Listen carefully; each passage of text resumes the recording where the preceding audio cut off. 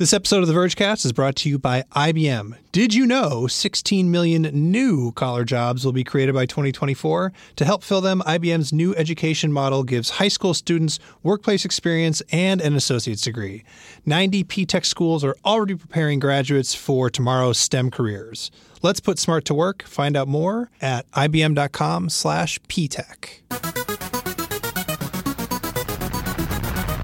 Hello, and welcome to another episode of The Vergecast, wherein I start it by saying greetings, mobile accomplishers, and note that it is week 3 without Herr Patel. Rations are running low. I don't know. Hi, Nat. How you There's doing? just nobody around. Nat, I love you, but you don't talk about boats enough. You don't talk about the love of the sea. I'm so sorry. You don't pick fights with Ezra Klein. It's just not the same. I'm so sorry. I'll make sure to gain a personality or download one by next week. Oh, my God. Paul, you also heard his voice. Hello. He is on a boat. No. We are the flagship podcast. Every episode starts coherently, smoothly. Yep. The rapport is just the best. We really try. Oh, my God. A lot of news, actually. I was thinking that it was not a big news week, but there's been a bunch of stuff going on. I think, obviously, we have to start with the new Gmail. Yeah. I don't know, Nat, you did a video on this. Tell me what you think. Okay, so overview of the new Gmail. A couple weeks ago, we got a leak. We all saw that some sort of new Gmail is coming, and then, this week came around, and all of a sudden it just showed up, which is surprising for a lot of people. And I think a lot of people also freaked out and were like, how do I get this Gmail? But if you have it already, if you haven't, just click your settings cog and see if it's there. If it's there, it's going to tell you that you can try it. But if you have it, it's a lot more white space. There's now collapsible toolbars on the left and the right side. The compose button is massive. The right toolbar now has a bunch of different icons that you can use to look at your calendar side by side to your emails. There's keep, there's tasks. You can drag stuff into tasks to build stuff out of your calendar and just kind of work as a dashboard for basically your life or whatever you use Gmail to plan. It's a lot. It's really, I personally find it super busy looking and a little hard to look at because it's just so much stuff. But I don't know. What do you guys think? It does feel like a dashboard for your whole life. I can conceive of somebody opening the Gmail tab when they get to work and not leaving that tab. But you know how all like day. how back in the day, I feel like when you were younger and you went online, the first website that you probably opened up was like Facebook, and that's your dashboard for your life because your friends are all there. Then you decided that Facebook is evil and somehow Google is not. So now Gmail is your dashboard. So you wake up and the first thing you open is Gmail, and it has all the emails of the stuff you're interested in because maybe you subscribe to content there. Maybe you have emails from your family members or your friends, and then you also have now your calendar and the things that you're going to do for the day and the things you have to do later because you added it to your Google Keep or Tasks.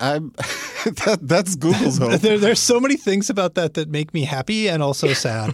It makes me happy though. that you didn't just say AOL was the first thing that you opened when you got your computer when you were young, because that was definitely the first thing I opened on my computer when I was young. Well, first I was a BBS, so A, I'm old. B, it makes me happy to know that you are approaching being as equally old as I am, because the first thing people open isn't a website anymore. It's, I don't know, Snapchat or Instagram on their phone. I mean, that's true. I'm saying, I think gmail.com. you're right. I think on your phone, people definitely still open apps, like social media apps in particular first. But I think when you open up a laptop, the first thing you probably want to look at is your email. At least I do. I just don't read email.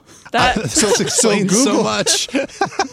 So Google created Inbox, and I was very excited because Inbox is kind of a one-dimensional way to go through your email. You are going forward through it, and sometimes you snooze something, sometimes you archive something, sometimes you ban something from ever being seen again. Sometimes you even read it. but you're going through your inbox, and now in Gmail, it's like you're never going to be done. You're just going to live here, which it makes a lot of sense. It seems really useful for a productive person. And I do think Tom did a piece on how Google's kind of going after Microsoft and Outlook and sort of this integrated business suite of apps. And Google is way behind, which is, I guess that was kind of surprising to me. Oh, yeah. They're super far behind, especially among business users. It is pretty genius, or maybe just the most obvious thing in the world, to put your calendar next to your email. Yeah, for sure. Yeah, that's one of the reasons I use Mailplane on the Mac is it's it's one of these web app container things. It's not Electron though. That maybe it switched to Electron. Anyway, it's great because I just have a calendar tab next to my email, so I might not need that calendar tab anymore. The funny thing, in Vlad's story about this, we actually have got the most direction I've seen about what's going on with Inbox than I've been forever. Like, the joke is that they never seem to update it for the iPhone. David Pierce over at Wired said that they didn't because they had to figure out the swipe interaction model. Fine. But this product manager for Gmail said that Inbox is the next gen early adopter version, whereas Gmail is the flagship that will eventually get the best new features. I mean, that sounds like a great idea, but that's not what it is right now. No, Inbox is like they threw a bunch of stuff in it, and then they I don't know, they barely updated it, man. They didn't do much to it. I was really hyped for Inbox for a while, but I eventually, I got tired of the app layout on it, and I just sort of let it go and went back to Gmail. So I'm really happy snoozing came to Gmail. Don't know how I feel about using B as the shortcut, the keyboard shortcut for snoozing, but that's a different story, I guess. I don't know. I think this is good. I think it'll help with business users. It definitely makes it feel more modern to me. Like, I immediately dug into Gmail settings and made it look like my old Gmail, though. Like, I don't have the little attachment things. I don't have. I just want the simple list. I personally don't love default view. Like, I don't want to see all the files inline. I don't want, it's so overwhelming as is that you show up and you see all these different attachments and then everything is not uniformed. I don't know, sends my OCD into hyper level where I'm just oh my God, this is too much. Well, it makes it harder to scan, right? If that list, what we're referring to is the view for an email can also show that there's attachments of certain file and it's supposed type. to be a shortcut so that you can click it and then just see the lightbox view of it instead of going to the email and then clicking the attachment. But then there's now all these different icons and colors and file names, and it's just and it makes a message line be a different height than all the other ones. Yeah. Messy. I rejected their attempt to add tabs to the interface. So there's main and promos and newsletters and blah and blah. Nope, don't want any of that crap. I will handle all that on my own. Just give me the list of my emails in my inbox. Leave me alone. Yeah. Also, interesting is on the lower left side, they still have Hangouts in there, which I don't know what that's about. Sure. It's Hangouts chat. Okay. Okay. Wait, Google is end-of-lifing Hangouts. And yet it's still in this new Gmail. No, they're not. Yeah. They're changing it to Hangouts chat. Please explain this to me, because I'm a G Suite administrator because I have my own domain name that I host a Gmail on. And I upgraded to the paid version so I could use the new Gmail to check it out. And they're saying in the next month or two, Hangouts is going away, and we're moving everybody over to Meet. Oh, by the way, Meet still doesn't work in Safari or Internet Explorer. We won't absolutely kill Hangouts until Meet works in those. Yep. Which is probably some WebRTC thing. Hangouts is getting replaced with Hangouts Chat, which is their Slack competitor. It will still sort of work. It'll still be compatible with Hangouts in Gmail, although eventually we'll have to see what happens to that little widget inside Gmail. There's also another product called Hangouts Meet, which is their video conferencing solution, which, again, yes, is based on our WebRTC, although they made a new version of it that is better and whatever, and that's one of the reasons it doesn't work in Safari. Safari doesn't have great WebRTC support, at least not the way that Google implements it. And so they have Chat, which is the Android, the RCS thing, which will work on Android phones, and there'll be a web client. And then there's Hangouts Chat, which is compatible with Hangouts. But eventually, everybody who uses Hangouts is going to need to move over to Hangouts Chat, which costs money. And so if you're a regular Gmail user who uses Hangouts, your future into a free version of Hangouts Chat is up in the air. It is unclear what that plan is. Okay, is my best understanding of it. Okay, so how about this? Bring back AIM. I think it's time. Oath, this is your chance. Oath, I'm looking at you. This is your chance. Oh, man. That's a great idea. Oh, my God. I would switch back I feel like to if AIM. I'm listening to this podcast right now in the car on the drive home, I would just rage off into the sun just because everything that you just said, Dieter, and also the idea of AOL coming back or AIM coming back is just oh, my God, I can't.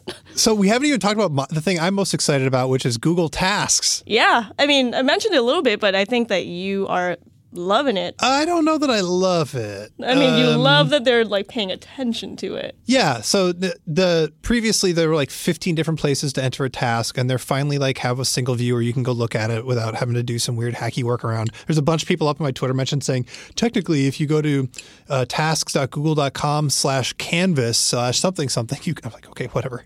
So it's there in the sidebar. They'll make a standalone thing for it. I think the next step is they need to figure out how to integrate it with like the reminders that you put in Google Assistant, but you can drag emails into it.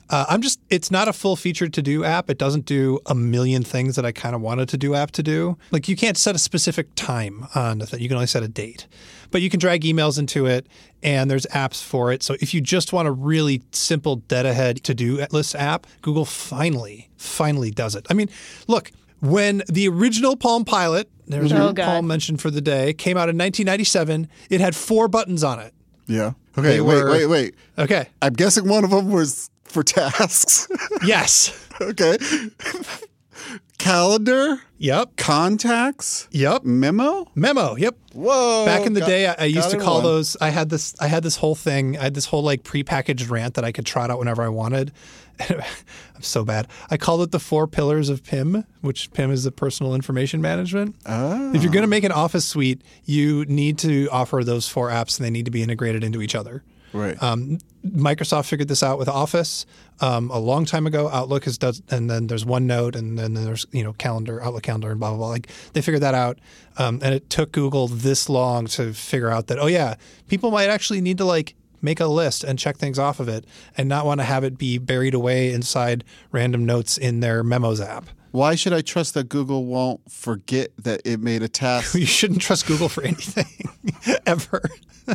Have you guys looked at the Tasks app on Android phone or an iPhone? I think it's a great. This sounds like maybe less unconventional than I think, but I would totally use it for grocery shopping just because it's like way fast. Oh, yeah. Just check everything off the list and like not actually a task per se, but more like just the list. And I enjoy that. It's clean. Yeah. It's easy. I can type it in and I'll just look at that later on my phone. Works great. I've gone to plain text for keeping tasks. Wow. I don't really like. What if you want to like? Don't you like checkboxes though? Isn't it satisfying to like tap a box? It would be satisfying, but what's not satisfying is I want my tasks very close to my notes, and my notes I want them to be kind of in my cloud, not in someone else's cloud. Yeah. Like I use Simple Note as a synchronization service, but I feel like I own my notes, and I wouldn't feel like I own notes if they were in Google's system. So I use Simple Note as a synchronization tool, and then when I'm on my Mac, I make sure that I use NV Alt, which is a Simple Note app. And what's great about NV Alt is you can go into the settings and tick a box to have it save every single thing in Simple Note in plain text on your Dropbox. Yeah. So you always have a text file backup. But no, the reason I brought up the To-Do app, one, Google caught a lot of flack for like its like completely incoherent font strategy in that app. They're like using different fonts in different places, and there's no rhyme or reason to it. Mm-hmm. But two, if you notice, there's no drawer, there's no sidebar on the left-hand side like there is in a lot of Google apps. Instead, it's this thing that pops up from the bottom, which is kind of like how Google Maps work. And my conspiracy theory is that Google is getting ready to have a gesture on the left-hand side of the screen that acts as back in the same way that the iPhone does. Because there's these other Android P rumors where there's like that little pill next to a back button, and maybe they'll do a swipe up to go to multitasking in the same way the iPhone does. And if they want to get rid of those button bars, they could switch to the iPhone style of gestures. And if they're going to do that, they need to get rid of the left-hand drawer, because if sliding over from the left opens the drawer, but if they need that to be back, then they've got to like change every Google app to have this drawer on the bottom thing. I don't know. This is definitely taking it too far, but they are doing this interaction model of the drawer on the bottom instead of on the side. That's like definitely a theme. Okay, here's the thing, Dieter. You didn't take it far enough. How does the drawer in the bottom relate to the Fuchsia UI? Ooh. Right? Because they have these sort of narratives of chained together tasks and cards and decks and all sorts of WebOS elements. Yeah, I like it. If they can fix the font incoherence, then I think that the Tasks app is a pretty good indication of the design direction of what Google's doing. There's like a lot of hints in there. I think 9to5Mac maybe even did a story about material design too. I don't think they're going to call it material design anymore. I think they're like, that was a nice experiment. It like got everybody on the same page, but now they're sort of letting people be a little bit freer. I don't know. What else is there to say? I like that it works in Safari for once. Like Google released a web app that isn't Chrome only. Good job, guys. Congratulations. Just saying. Yeah, it's kind of too bad that the confidential mode is not out, at least not for me. I think some people maybe have it, but it's not for me yet. And I would be super curious to see how that works in practice, just because that is the newest thing that I've seen. Basically, what happens is when you compose an email, there's now going to be a button that lets you make a message expire at some amount of time, or you can even unsend it, which is crazy. Some apps obviously let you do this. I think WhatsApp has allowed unsending for some while. Instagram Direct has like an unsend-ish kind of tool. But yeah, like I have no idea how this works in practice. Like, does it tell you that you've revoked privileges? No idea. It doesn't say. So I would love to be able to use this more to kind of figure out how that actually works. I think the underlying thing is you're basically sending someone a link to a piece of content, and you can kind of delete that piece of content later in time. I'm sure that I haven't looked into it. I'm sure that Gmail can just make it all look like an email. Yeah, I'm curious. Yeah, but what happens if you use a third-party client? Then you just get a link. Yeah, that's kind of sucks. Yeah, we'll see. Well, what do you expect from a company that owns everybody's email account? You think they're going to play nice? Are you trying to goad me into talking about email standards and then as a way to talk about web standards? I bet you those embedded expiring emails are basically just AMP pages inside your Gmail. Oh God. I hope so.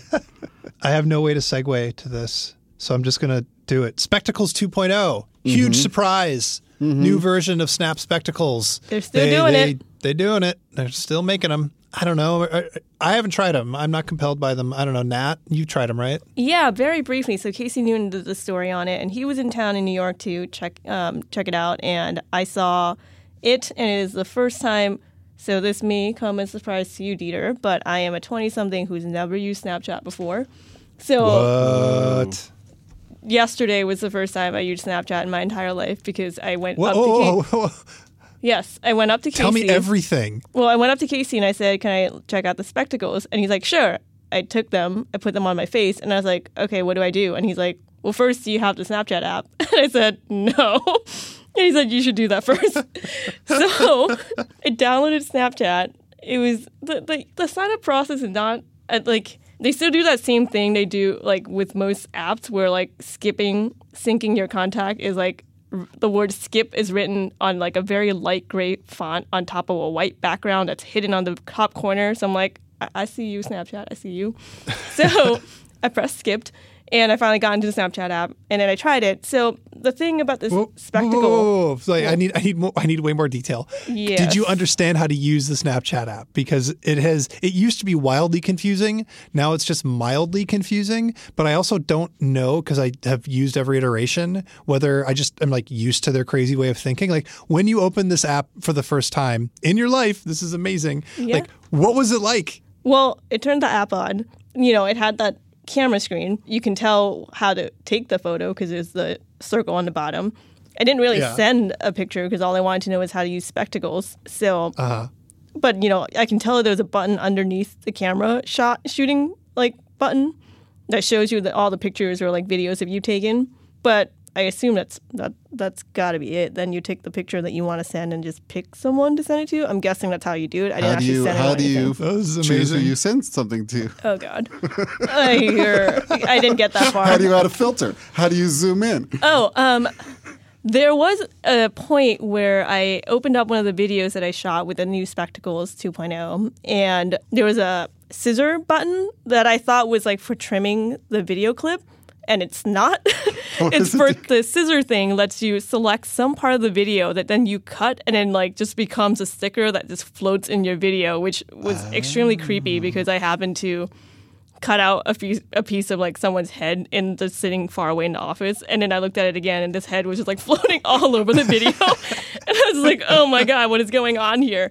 But new Spectacles is I didn't use, obviously, the first Spectacles, but I saw them side by side. It's a lot thinner. It looks like a real sunglasses. I think that it kind of reminds me of some of the free plastic sunglasses that you get at like parties and like concerts that they like to give out. It's, flashy. That is hard. They're supposed to be like higher quality than that. It is higher quality, but I think like Are you mean aesthetically or materials wise? Aesthetically, because I think like the flashy colors, like the bright, like it's got this like reflective lens that's like a mirror kind of look to it. So it reminds me of that. Like it's very like I just partied at Coachella kind of thing. They're but not designed to blend in. Yeah, they're not. They definitely are designed to stand out, and they look hip. They definitely are targeted for someone younger. Yeah.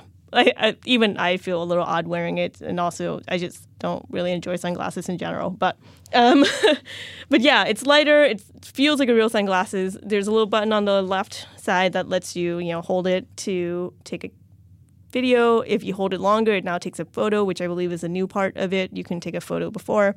Quality is better than the old one. It does look quite nice. It's still that spherical thing, and you can flip your phone when you look at the picture. And I think syncing is supposed to be faster now, although I've never used it. And when I was trying to sync up the video that I took, I was like literally just counting with my finger, like 1, 2, 3, 4, 5. And there you go. The video's in my 10-second video. Yeah. And I was like, wow, this takes a while. And Casey was like, yeah, you'd be surprised how much longer it took on the first one. I'm like, oh, what? Yeah. So the key improvements is that they're lighter, it transfers faster, it's waterproof, but the key... They're thinner, too. Thinner. When you fold them up. Yeah. But the key question to me is, were spectacles ever a good idea and they just had some execution flaws, which this is solving, or was it just not a good idea in the first place? Look, I think the idea of a wearable camera is not new. Like, you see GoPros, and I think that people are very excited by GoPros because it's... you wear it, it captures all the adventure stuff that you see or are doing. I think that Snapchat trying to go into that market is smart. I think it's cool. Is it executed in a way that I think it's going to be mass market? I'm not quite sure. Because also spherical video that only works for Snapchat is not very easy to share. Yeah, that was one of I don't know what it was about it. Today, I guess I've been thinking a lot about like open standards and... Damn it, Paul. I just like Snapchat. One way Snapchat could differentiate itself is by creating a product that just like doesn't. We don't need Snapchat to be another Apple that's making something that's completely vertically integrated. I mean, it makes sense that it would work the best with their service, but the idea that it's so intrinsically tied to its service and it shoots photos in like a weird kind of useless format. Yeah, I mean, I will tell you that like spherical format is cool, but I don't see any like value in it at all. Like it doesn't make me want to share it otherwise. Like I don't think that I think I can send it to my friends on Snapchat and they're going to be like, oh my God, let me flip my phone around and look at this. Imagine like Snapchat. But it is super cool when in Snapchat, the spherical, the round thing, and you can like move the phone around a little bit to like peek around the corners of it. That is actually genuinely fun. That's neat. Yeah, I think that is cool. But I think that for me, it seems like a novelty that just kind of. Okay. Imagine the coolest thing that's ever happened to you happens in front of your face and you happen to be wearing spectacles. This is Snapchat's best case scenario, right? You don't have time to pull out a camera. You just reach up and click the button a few times. You get a 30-second video of the craziest thing that's happened to you in a format that is going to be complete. You know what I mean? Like you're not going to say 10 years from now, oh, thank goodness that I got a circle video of the craziest thing that's ever happened to me in my life. That I can only watch with this one app. That fundamentally is not what their best case scenario is. They don't want they don't think that this is for making, a lifetime of memories that you're going to open up in your whatever the equivalent of a photo album is, and you're going to like show naked pictures of your child to their, Why are you wearing your sunglasses in front of your naked child? When you're bathing your baby. If you're bathing your baby and you're wearing your sunglasses in your house bathing your child? Okay, let's move the first time you baby's first steps. Baby's first steps. Okay, that's better. Okay. But no, you always like whatever. Baby's first steps. Gosh. Look. All I'm saying is everyone's had the moment when you bring somebody home for the first time to meet your parents, and then your parents break out the photo album and make fun and like tease you with embarrassing photos from your childhood. Right. That was the whole point there. Okay, absolutely. And I think that is as close to like a lifetime of memories kind of pictures that I think Snapchat actually wants to do with this. What they actually want isn't like record this amazing moment for posterity. What they actually want is send a weird, funny video to your friends that feels like there's a lower barrier to entry, that it doesn't have to be perfect because it's just a thing you recorded on your glasses. In that case, the next Snapchat thing or hardware that they should make, if they ever make one, is like one of those picture frames that you can give to your grandparents and you can just like shoot the video over to them. You know, like those picture frames where you can like upload videos and photos? True. Like the next Snapchat thing should be a picture frame where you can just shoot the message or video or photo over with your spectacles, and your grandparents will be at home being like, oh, look at my beautiful grandchild. In this, like, and then, they can pick it up and do the weird flippy like spherical view thing. You're a genius, and Snap should hire you right now, and they should make that. Because think about that. That's the thing that you get for your grandparents when you like graduate high school, or like that, like when you get them for Christmas. And if Snapchat is so adamant on making sure that they are the platform that you can view this content on, then like the next thing should be like another hardware where like you can actually view it on, but in a way that's not tied to your phone or easier for people of all ages to use. Who knows? I like it. Well, we've solved all of Snap's problems. Next year, they definitely won't lose around $800 million. Or just have like 100,000 million spectacles sitting in some warehouse collecting dust. Which, by the way, they said they recycled parts to use for 2.0, so it's not all lost there. Yeah, I wonder what parts. I've been wondering which parts too. Me too. Hard to say. Hey guys, your bathroom called. It's time to give it the cleaning it deserves. Get rid of all that other crap that's lying around and freshen it up with high-quality products from the Dollar Shave Club.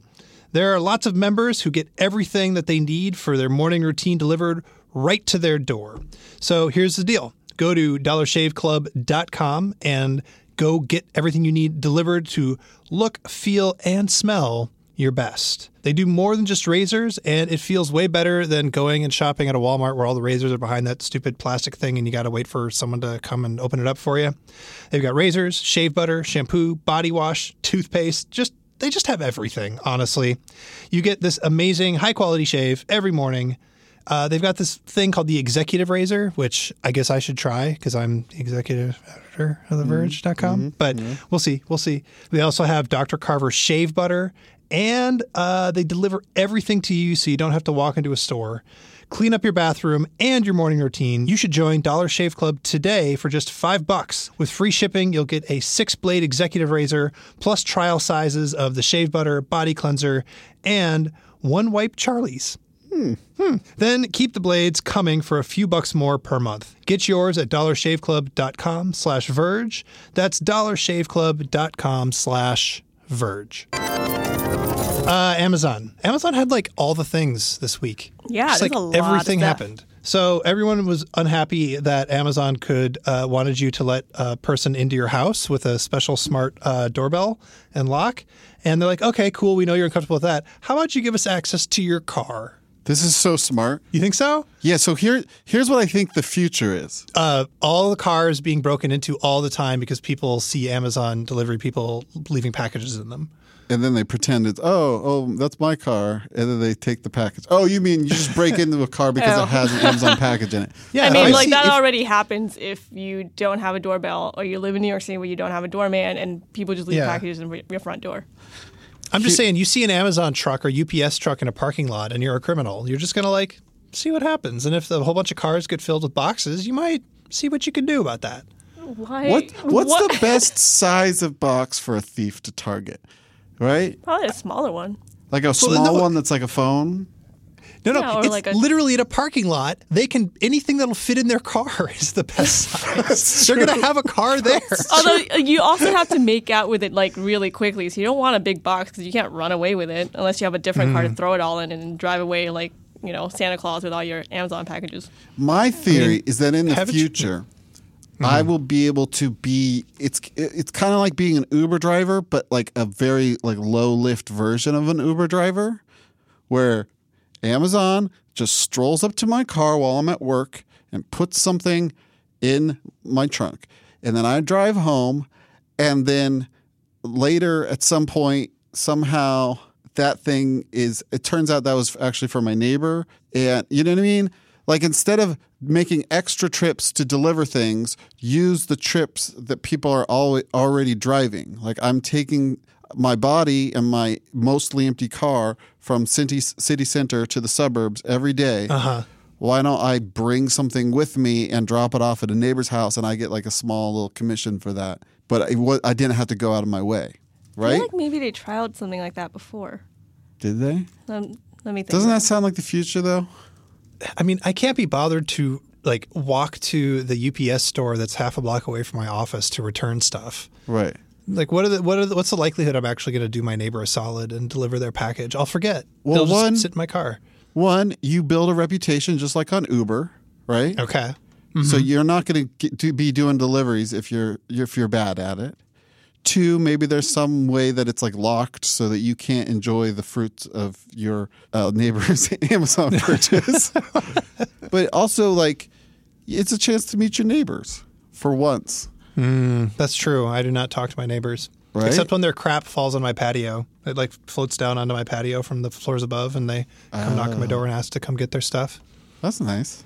Okay, yes. There's a thing called Amazon Flex, apparently, which lets you deliver packages for Amazon on an hourly rate. So somewhat that has sort of existed. I don't know that it's done based on location or like based on where you're headed, but there is like an app economy or job type thing where it's like an on-demand delivery person who is just around to help make deliveries.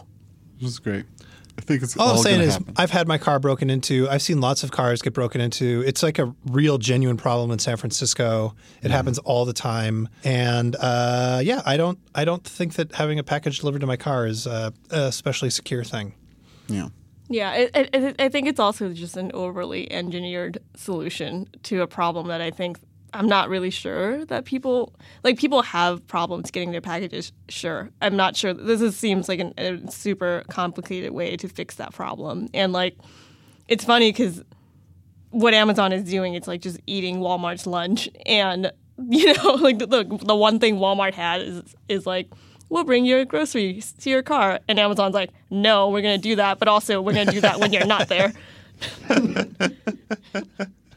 In Amazon's ideal world, you're really not involved. Well, if you thought that it was creepy that Amazon could get into your house or your car, you're going to love that you can now buy an Echo Dot for your children. Mm-hmm. Actually, this is kind of sweet. I don't know. This is okay, right? I don't know. I mean, it is a little weird to get your kids involved with like AI early on in life, but it's kind of inevitable. Like they sell Fire Kids tablets. Of course, there's going to be something for kids to interact with that uses their voice. It's more fun for them because they're not looking at a screen. And, you know, like lets them play games, lets them probably run around a little more, like encourages them to not be staring at a computer all day long. I guess that's fine. I am contractually obligated to love this because it has a bunch of audiobooks in it. So we should explain what the deal is with this. There's a special like kid mode. Then Amazon has this thing called Free Time, where it includes parental controls, and so you get the parental controls for free. And then there's like this mode for Alexa where it like encourages kids to say thank you and lets them ask follow-up questions, and it like customizes answers to the kid. So if they ask where babies come from, they're like, you should talk to an adult. Or if they ask, they're being mean to me at school, it like gives them advice on bullying and again encourages them to talk to an adult. And so it's a little bit safer for a kid, and kids are talking to these things anyway.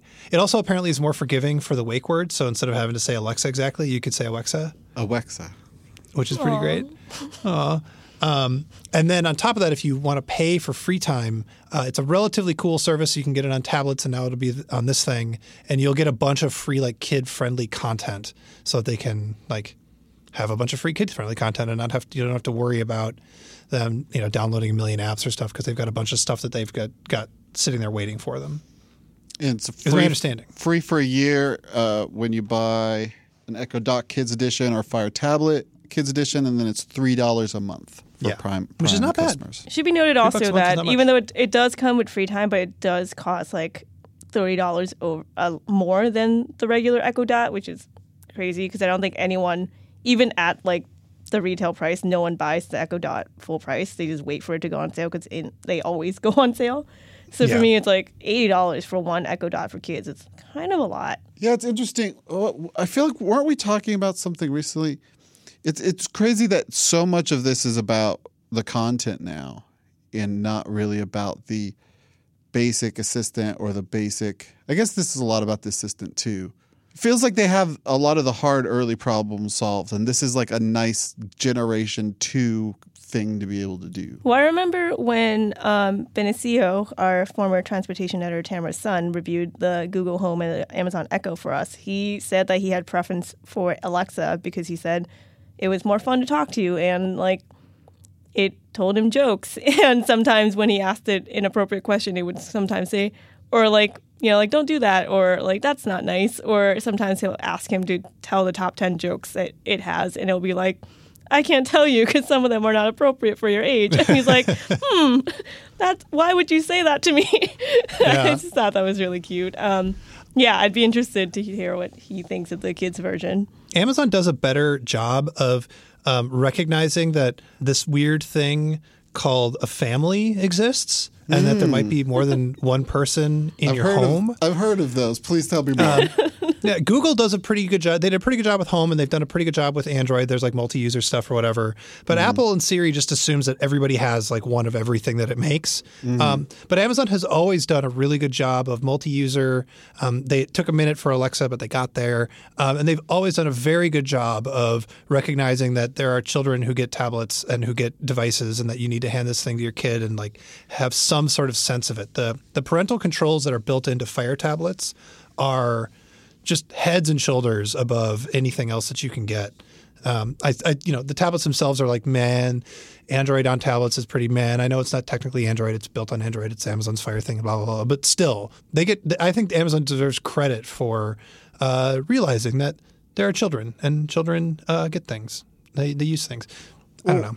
Along those lines, Amazon is reportedly working on its first home robot, which is... It kind of seems like a play, kind of to what you were saying, Nat. Like, because we've talked a lot about like, don't gender the robot, and Google is kind of right to have sort of a non-person.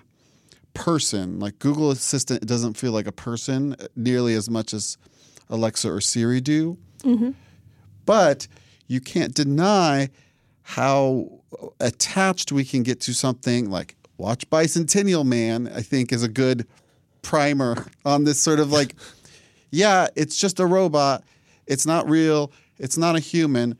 But if Amazon puts Alexa in a body, I feel like you could get especially a kid could get way more attached to Alexa. I mean, even robots that don't have a personality. I think last week James Vincent wrote a story where he interviewed the iRobot CEO or head of something, and he was talking about how like people are super attached to the Roombas. Like, they refuse to send their Roombas in for maintenance if something's wrong with it. They're like, no, you send someone to come fix my Roomba at my house. There's no way I'm sending my like Rosie the Roomba away, which is wild to me that people are that attached to a robot in their home, even ones that don't talk or like don't have a face. Well, I've also heard this at iRobot that like soldiers get really attached to bomb disposal robots, and it's kind of like losing like a dog if like the bomb disposal robot actually gets blown up by a bomb. Yeah. So I haven't watched Bicentennial Man in forever, but I'm going to say if you want a heartwarming robot movie, you should watch Robot and Frank. It is amazing. Have you heard of this movie? Yeah, I have not. I forgot about it. Oh, it's so good. It's Frank Langella. He's like an old retired jewel thief, and he gets a robot butler to like help him in his old age. And he's like, screw this, I'm not getting old. Also, this robot's annoying. Oh, wait, no, I love this robot. Let's go do a heist together. And it gets his robot butler to like go do a heist with him. It's amazing. That reminds me of a cartoon I grew up watching. I don't know if you guys are familiar with this, but there's an anime called like Doraemon. It's from Japan. It is like this blue robot that this kid grows up with. And that basically is my first introduction to what a robot is, because this robot is magical. He has a pocket where he can pull a bunch of different toys and gadgets and all this cool stuff to make like this kid's life better, because without him, he's just sort of a loser, like, frankly. So, and then one day, like, sometimes they get into fight and like Doraemon will go away, and then the kid is all like, oh no, like I can't live without him, I need him, and like, oh, he's not just a robot, he's my friend. Anyway, it's a great show. So this robot is codenamed Vesta, the Roman goddess of the hearth, according to Bloomberg, and there'll be prototypes in 2019, and I'll just be curious to see if it can, I don't know, handle stairs. Roombas don't fall down stairs, but they can't go hopefully they can do a better job. Either. Yeah, I don't know. Stairs. They stairs just don't leave the floor. Yeah, it'll probably just roll around. Yeah, but I think it should have a vacuum. It should have a little sweep, just like a little extra thing. Just put a robot on top of a Roomba. That's all I want. Just put put googly eyes on a Roomba and like a voice. And then the other rumor is they started teasing the Fire TV Cube, which fine, great. I don't like. It'll be a Fire TV with Alexa in it, which is a great idea. I would definitely like consider having that under my TV. I definitely don't think it needs to be hyped this much. Yeah, Paul and I were talking earlier about how this reminds me of like it's another one of those crazy over-engineered HBO Silicon Valley thing where it's like the box, and it just does the like weird obscure thing, and it's like, ta-da! It is a thing that's going to be revolutionary. It's like it's a TV that's also an Echo. Okay, sure. Yeah, it does seem to be exactly what they should build, though. Yeah. Because my Chromecast is on the fritz. Like, Chromecast is built into my Vizio, and I basically have to reboot my Vizio all the time because Chromecast will start flickering. My Vizio can't get software updates because it's broken in some other way. Oh, so I had the same problem last week. You know what you have to do? You have to unplug it and then hit the power button a bunch to like completely kill it and leave it unplugged for a couple of minutes, and then plug it back in and it'll connect to the Wi-Fi again. It's nuts. My Vizio is just a garbage fire. I have to unplug it like once a week now. So this would be great, except the main thing that I watch over Chromecast is YouTube. And, and we all know how well that relationship is going. By the way, while we were recording, Amazon released their earnings. $51 billion in sales, up 43% year over year, and a net profit, which is always exciting when Amazon actually pulls a profit of $1.6 billion. Although they did lose a bunch of money overseas. Fine. Everybody's making all the money all the time. I don't know about everybody. Okay. By everybody, I mean huge companies are making all the money. Like 5 or 7 CEOs of large companies are making all the money. Do you ever need to send money internationally? I want to warn you against using your bank or PayPal. Sure, they get their money from A to B, but that transfer will cost you more than it should, a lot more.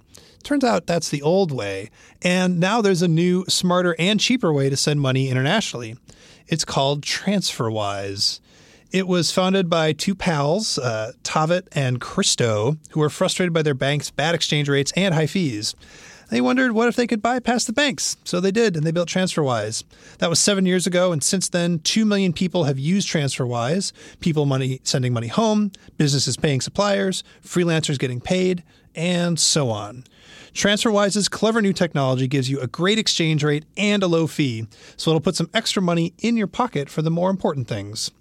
Because apparently no one's ever said, it's important that my bank gets some extra money.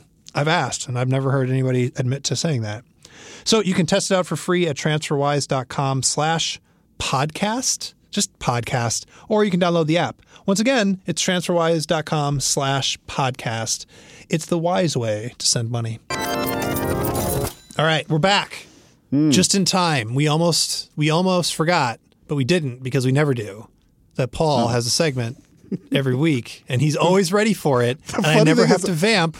I never have to talk and get ready for him to get to what he's going to talk about. He's always just got it queued up. It's always right there.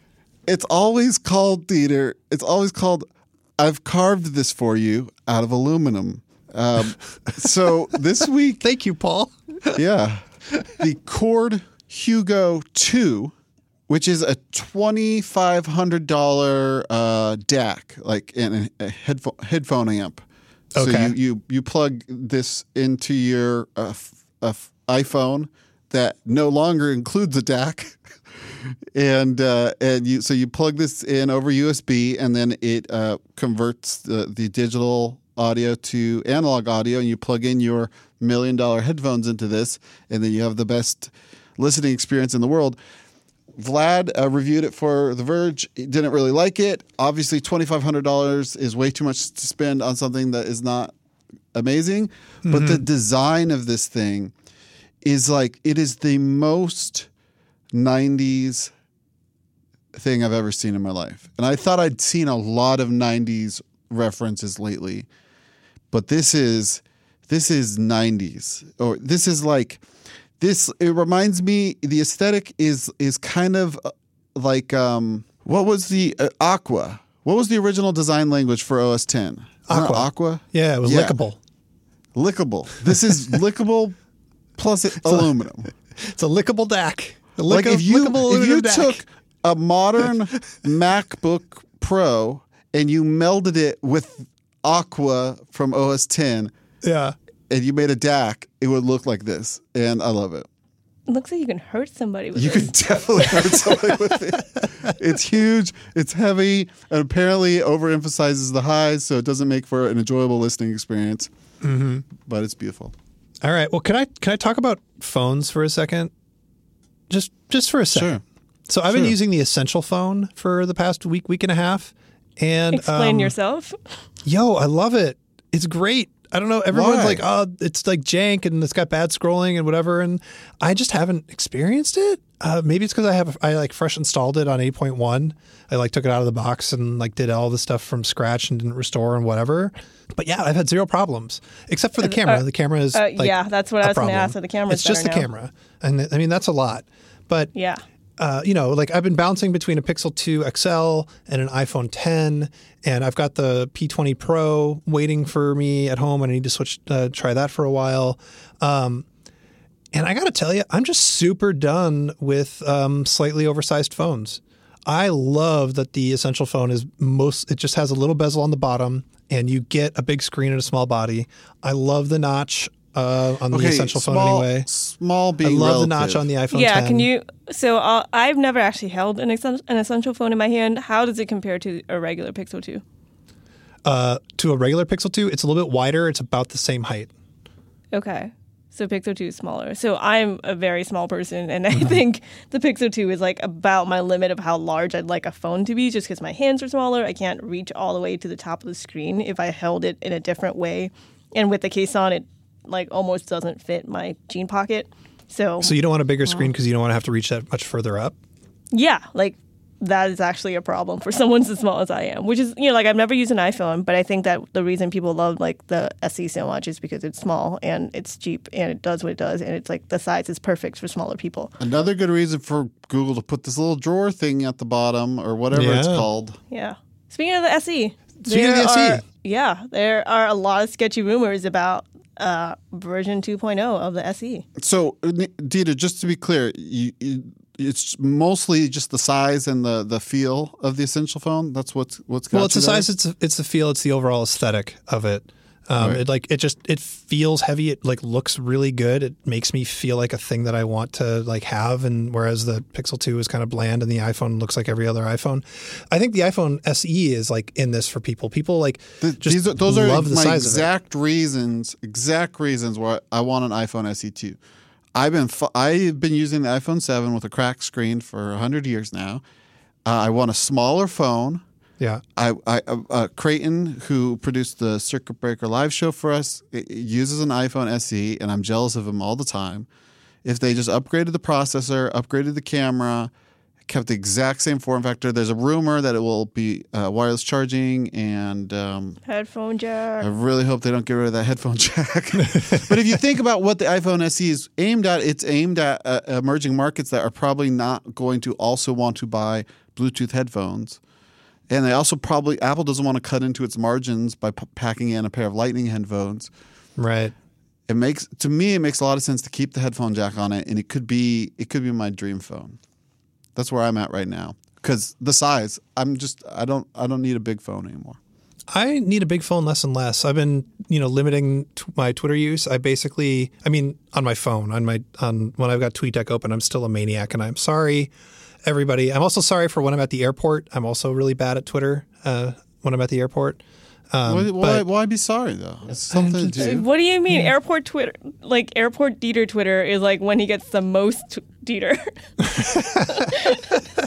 That's the thing. We want pure, unfiltered, 100% from the source Dieter.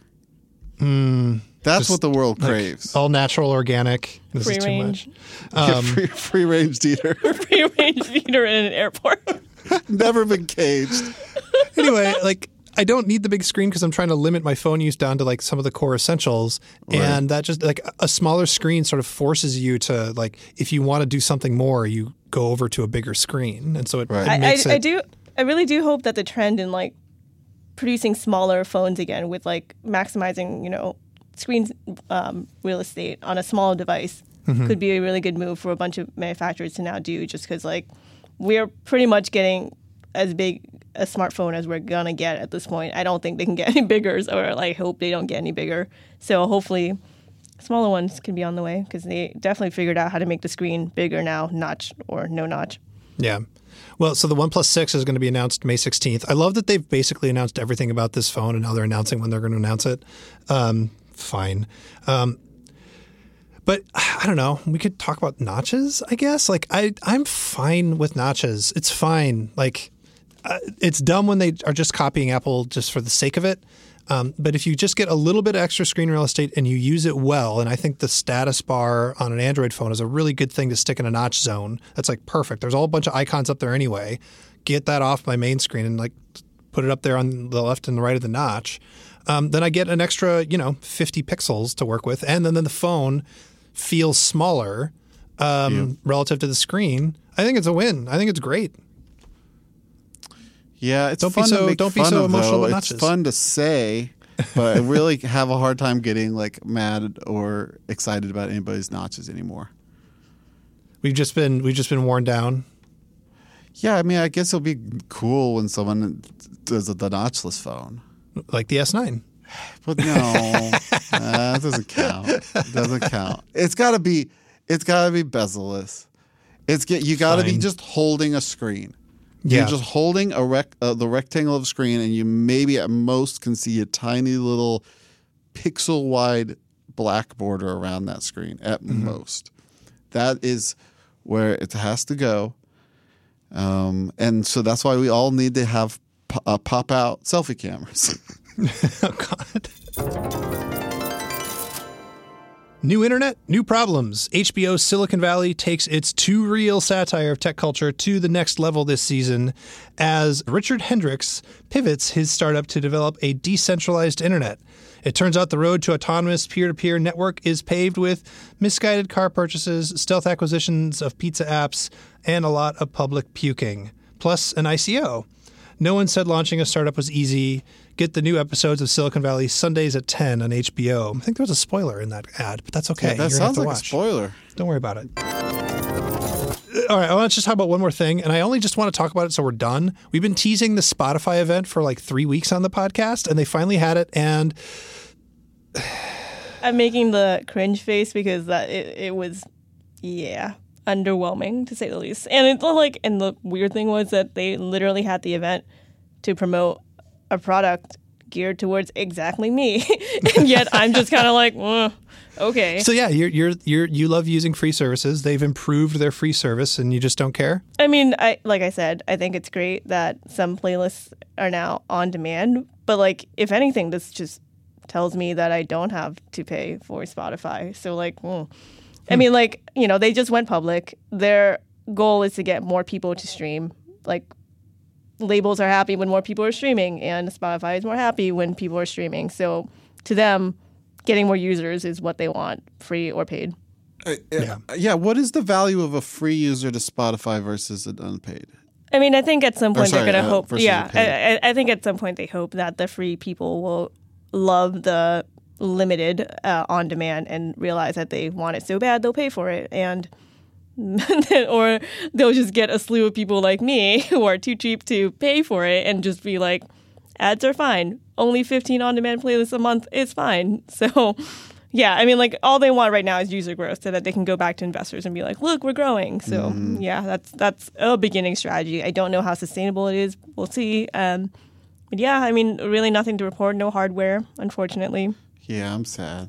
I'm really sad. I really want that hardware. I think it's really interesting. Like, I think it is coming out at some point. Today is not the day. All right. That is, I think, the Vergecast. I want to tease a bunch of stuff. The next couple of weeks are going to be utter madness on TheVerge.com, at least from tech news. We've got F8, and then after that we have Microsoft Build, and then after that we have Google I/O, and then after that I will die. In addition, we have other podcasts. You should listen to Why'd You Push That Button, Season 2. This episode this week is about saving your date's phone number on your phone. How do you get those digits? Also, and this is really exciting, on May 1st, The Verge is launching. Am I allowed to say this? I'm going to say it. We're launching a new YouTube channel. It's called Verge Science, and it's going to be great. I've been seeing some of the videos that they've been making. They're getting ready. It's going to be a whole separate channel just for our science content, and it's going to be really awesome. So keep an eye out for that channel. Make sure you smash that subscribe button, fam, once it pops up.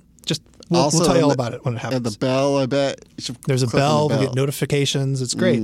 You can also follow all of us on Twitter. We, of course, all are Verge. We're also on Instagram, where our Instagram story game is still amazing. It's Verge on Instagram. I am Backlon. Paul is Future Paul. Nat is Nat Guerin. There's also other podcasts from Recode. There's Recode Decode with Kara Swisher. There's Recode Media with Peter Kafka. And we will be back, some of us, not all of us, but some of us, and maybe a surprise guest, maybe 2 surprise guests. I don't know yet. It's a mystery next week. There's so much. You're just teasing so much, Dieter. It's just, you just got to deliver attention on all these promises. Can hardly well, the good news hold is my I don't have to excitement. deliver next week. I'm not going to be on. Somebody else will have to figure it out. Rock and roll. Paul.